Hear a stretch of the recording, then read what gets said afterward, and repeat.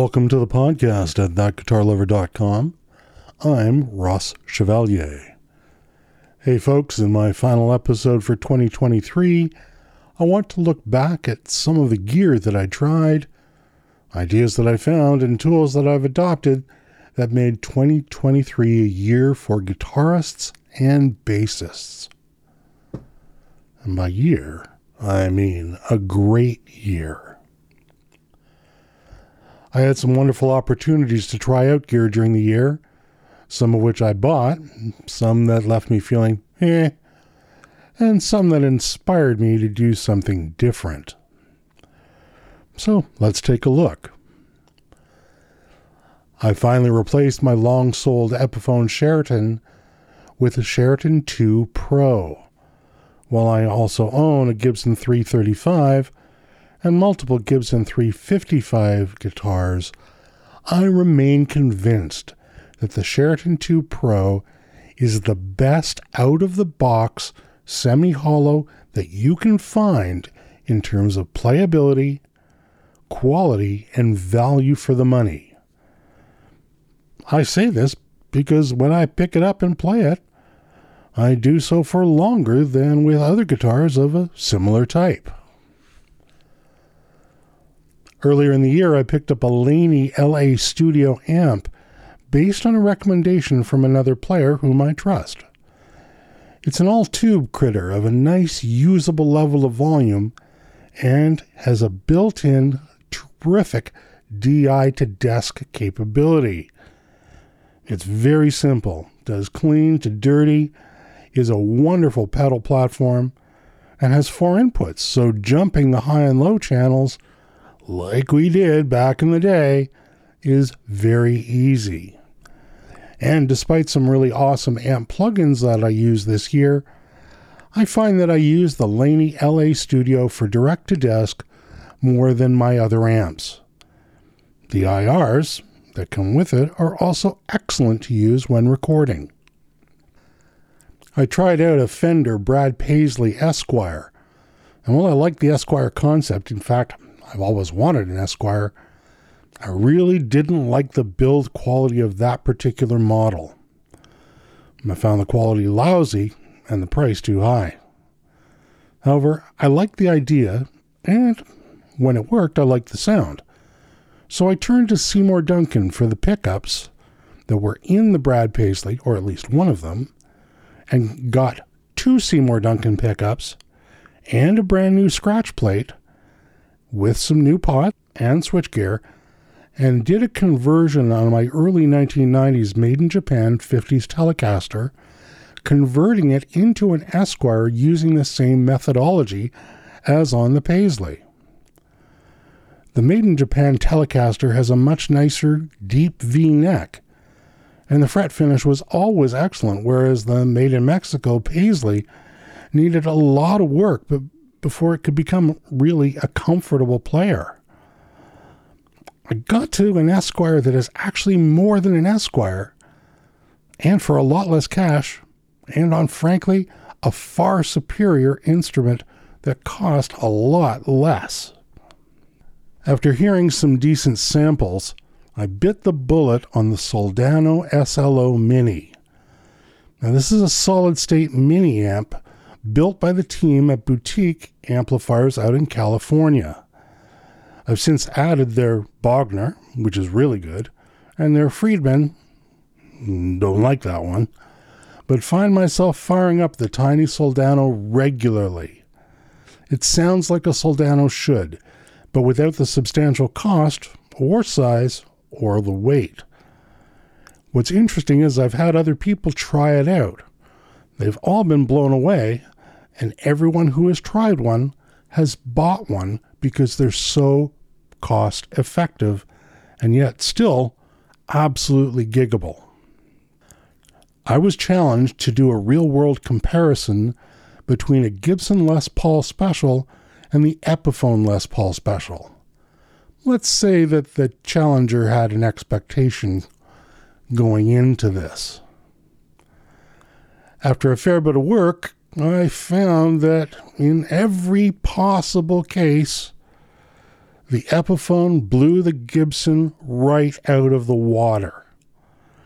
The only possible exception was the paint, where the Gibson's TV yellow was translucent and the Epiphone's TV yellow was opaque. Given that I could save, and did, $1,700 and got better playability and sound overall, the Epiphone is clearly the winner.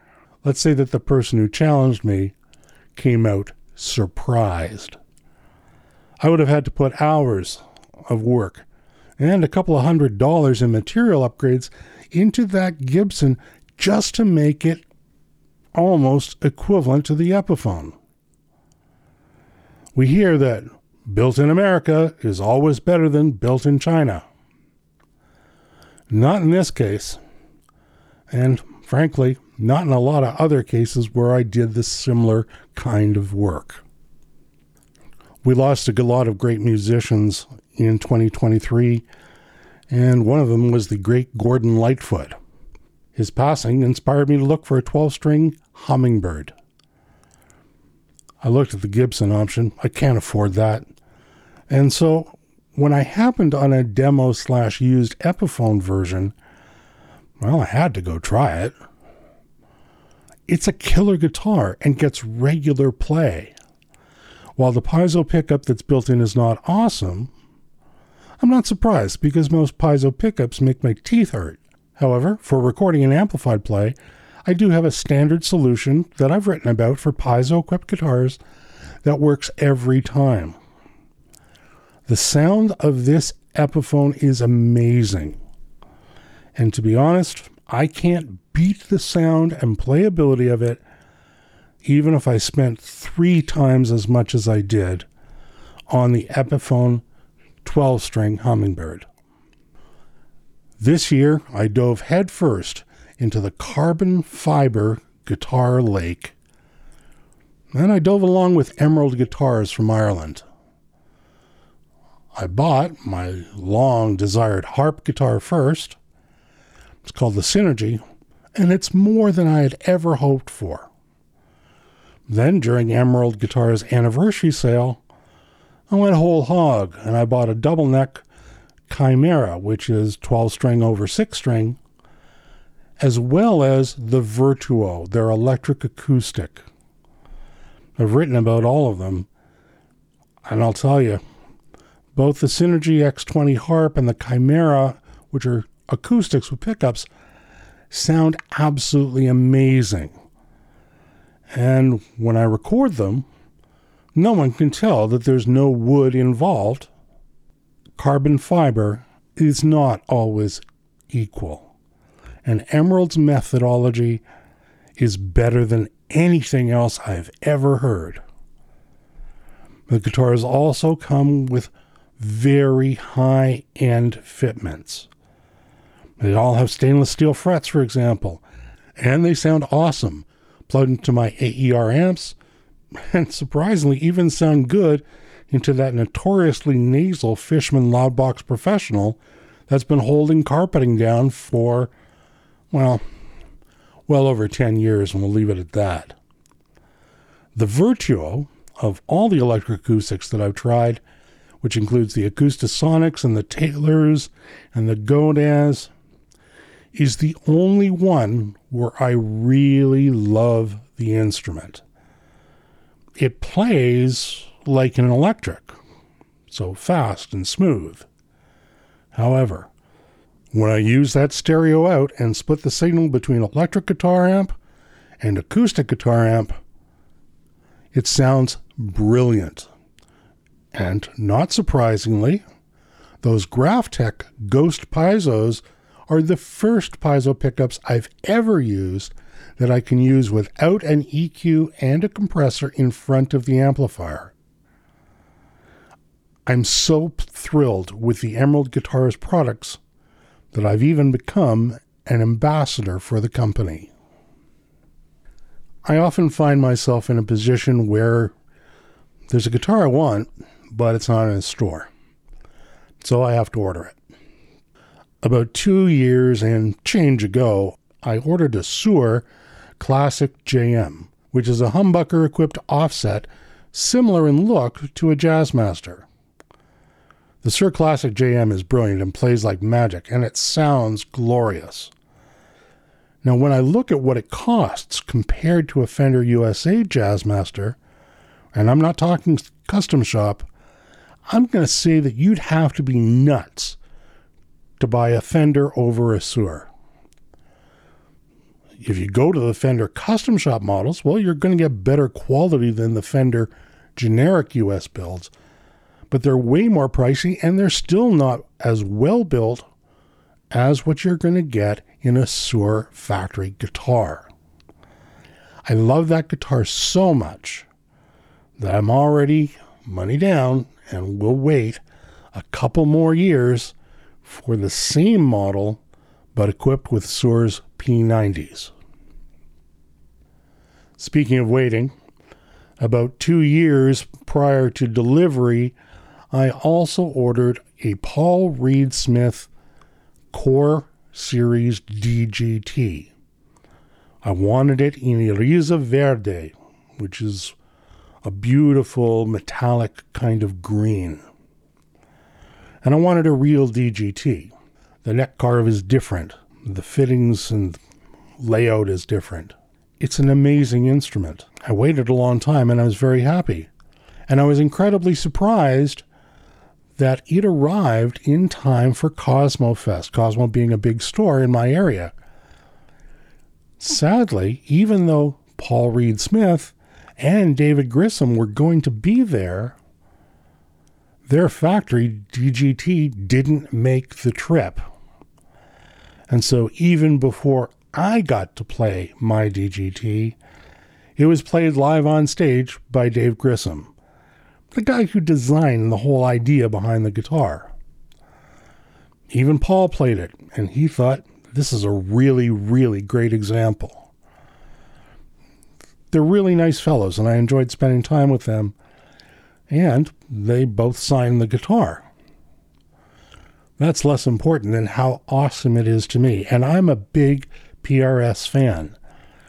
Folks who know me personally know that I own more PRS brand guitars than any other electric guitar. I've been at this a very long time. The DGT is fabulous.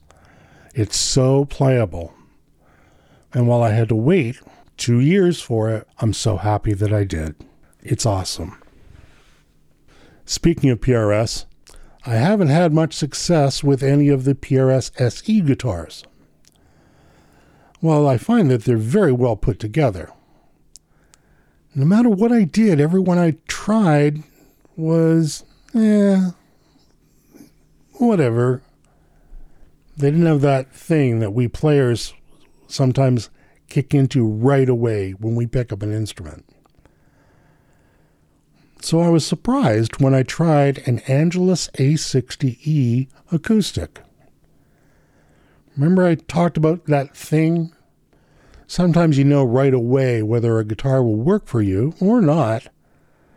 And the A60E worked for me right from the word go. I'd tried the instruments in the Tonari line. I'd also tried the Angelus A40 and the A50. But for me, the A60E is a completely different beast. It plays a dream, it stays in tune, and it's super stable as it lives outside of a case all the time. And even the piezo, which is admittedly PRS tuned, sounds good without an EQ and a compressor up front. Now that's of course into an AER amp because those are the AER amps that I use every time I play an acoustic through an amplifier. I give some credit for an expense I made to Mr. Phil McKnight, whose YouTube channel is brilliant. If you don't watch it and you're a real guitar dork like I am, well, you should. I learned of a tiny handmade tube amp. These tube amps are built one by one by a fellow named Dave Kowalski. The company is D. Kowalski Amplifiers, And the box was so inexpensive when I saw it online that I ordered one that evening. Now, it did take several months to arrive, and when I reached out to Dave, he was very honest that he's the only guy, and his backlog was pretty big.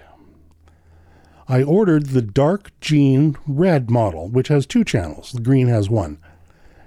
This little tube amp is very small and puts out only half a watt. It's not loud enough for a gig, but it's definitely loud enough to awaken and potentially annoy your housemates. When I got it, I used it exclusively through a PRS Stealth 2x12 cabinet. But I've recently had to move it to a new location, and I'm using one of those tiny little orange 1x8 cabs. It's still a killer tiny tube amp and blows away everything else in its class. Full kudos to Dave for building a fabulous amplifier. After hearing nothing but slamming about Spark amps for many years, I decided to give the Spark 40 a try. The Spark 40 blew me away. Yes, it's all DSP, and it is Class D 40 watts, so it's not nearly as potentially loud as my Class A Tone King Gremlin, and I fully accept that the Spark system is doing interesting work with computational audio. The simple fact is that the Spark 40 sounds great and is a dream to use. While there are still those who say that the Sparks are not real amps, I say that some of those folks who make that claim should probably actually play one before sharing their opinion. I was so impressed that I then bought a Spark Mini because I wanted a portable battery-powered amp, believing that there was no way that the tiny Spark Go could possibly sound decent through its tiny speaker. I use the Mini regularly in my shop workspace. It takes no room, and it's perfect to do a variety of sound checks on guitars where I've been working on them myself or for friends, so long as I have the skill to do so. The Spark Mini sounds amazing for its tiny size. Because I was so impressed, when I received notice of an Amazon sale on the Spark Go, while I was expecting little, and also kind of expected that I'd have to take advantage of Amazon's flexible return policy, I bought one. This action resulted in one of this year's most popular articles where I stated clearly that I was completely wrong in my expectations. The Spark Go sounds amazing. Yes, of course, there's computational audio being used, but the point is the thing sounds terrific. I don't care about the computational stuff because the amp sounds great. You can even use it as a DI box over USB, and of course the whole thing is controlled via the app on your smartphone. Over the last couple of years, I've been recommending the excellent Boss Katana as a perfect home amplifier, but I've changed my tune in this past year to recommend Spark. Pick the model based on the volume that you need. I think that I use the Spark Go more than either of the two others these days because for late night practice, it and a short guitar cable sit in a case on the nightstand whenever I need it and when I don't want to disturb others. Next up, I want to talk a little bit about the subject of amp simulations in software for use either directly or in your digital audio workstation. In 2022, I had the wonderful opportunity to review the Blackstar St. James combo amps, and I liked them a lot. But at $16.99 Canadian, the cost is more than I was willing to spend for another amp. And I'm told regularly that there are already far too many amps around here. When Blackstar announced their St. James plugins, now called the St. James Suite, I took advantage of the free trial, and in recording and testing, they sounded and responded brilliantly, so I spent the about $100 to get the whole suite, which delivers to you 2 different tube amp simulations, multiple cabinets, multiple microphones with placement and distance control, and this plugin set will run either as a standalone or in the DAW. The user interface is brilliant, particularly their cab sim tools. It's an absolutely amazing plugin. And again, that suite includes 2 different amps, one based on a 6L6 and one based on EL34s.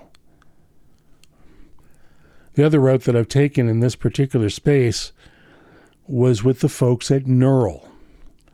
I already own a Quad Cortex, and I still believe it's the best of the bunch of these higher-end, true profiler/modeler devices. Profilers and modelers are different things. The Quad Cortex is a true profiler. However, Neural also makes amp/cabinet/mic sim plugins that can run standalone or as plugins to the DAW. The first one that I bought was the Tone King Imperial Mark II, because I own the real amp, and this was a great way to get a sense of how good the Neural plugin would be. It sounds and reacts like a real Imperial Mark II. I love it. So once I was sold on this idea, I next bought their Soldano SLO 100 plugin. I mentioned earlier the Soldano Mini. I don't own a real SLO 100, and while I have heard them live and on record, what matters to me most is what they sound like when I play through them. The sound from this plugin is glorious. The plugin runs on any of my Macs, and with decent monitors, it sounds amazing. By now, I'm pretty impressed and expect greatness in every win forward. So I next bought the Mesa Boogie Mark II C Plus Neural plugin set. I do own an original Mesa Boogie Mark V, the more powerful one, and the plugin sounds bang on to my Mark V when it's set up running in Mark II C mode. It's an incredible way to get the sound of what is basically now an unattainable little amplifier. And believe me, it sounds like a boogie. When I started looking at bass plugins years ago, I went for ones for the Ampeg SVT. That's the bass amp that I always wanted but never had the space for. And by that I mean the full 810 cabinet. I wanted the sound of other amps as well. And while I have great options in my Quad Cortex, including Mark Bass and Ampeg and some Dark Glass, and I've used that live a little bit, mostly for DI recording, but I wanted something that was very simple for the studio. So I decided to go with Neural's dedicated Dark Glass bass amp plugin set. Bassists who know that Dark Glass amps have a unique tone and that they're very flexible. In this plugin set, you're well served by the real sound of Dark Glass for recording purposes. The last thing that I want to mention as I wrap things up is the importance of community. And I've found over the last few years that there are some really, really talented folks out in the YouTube world. The one guy I'm going to always recommend is Keith Williams from 5 Watt World. Keith does this stuff because he loves it. His research is impeccable. And he's just a genuinely wonderful guy. So if you've not watched the episodes on YouTube from 5 Watt World, you should. You might find that you're missing the kind of people that you want to be interacting with, particularly if where you're located doesn't have a huge music scene. 2023 was an excellent year for me from a musical and musician perspective. I have no idea what the future will bring, but at this point, I'm surprised to find that I have nothing on my wish list. more guitars and basses than I can ever use effectively. And to be candid, the same is true for amps and for pedals. I have good, stable computers, excellent interfaces and monitors, as well as a pretty decent microphone cabinet by this time. I will build at least one more guitar next year, as I finally finished my first build. And I'll spend more time learning to play my instruments better. I do recommend TrueFire as a great online source for guitar lessons, and to continue to improve my engineering and production skills in the hopes of continuing to offer those services to those wanting to record their own music, but without the financial wherewithal to hire a better-known engineer or producer, or to rent a studio filled with gear. Again, I'm going to recommend the Produce Like a Pro YouTube channel with Warren Hart. Warren is a proven producer. He's also very personable, and he answers actual questions and comments that you make directly. A really, really talented and good individual. Thank you so much for listening and for your support of the channel. You'll still hear more from me, if you choose to listen, in 2024. Now, if you found this episode interesting, don't forget to click subscribe to be notified of new content. Do feel free to leave a comment or send in a question. I read and respond to all. And if for some reason you haven't checked out the articles at thatguitarlover.com, please do have a look. There's material there that doesn't fit a podcast. I'm Ross Chevalier, and I wish you peace and health.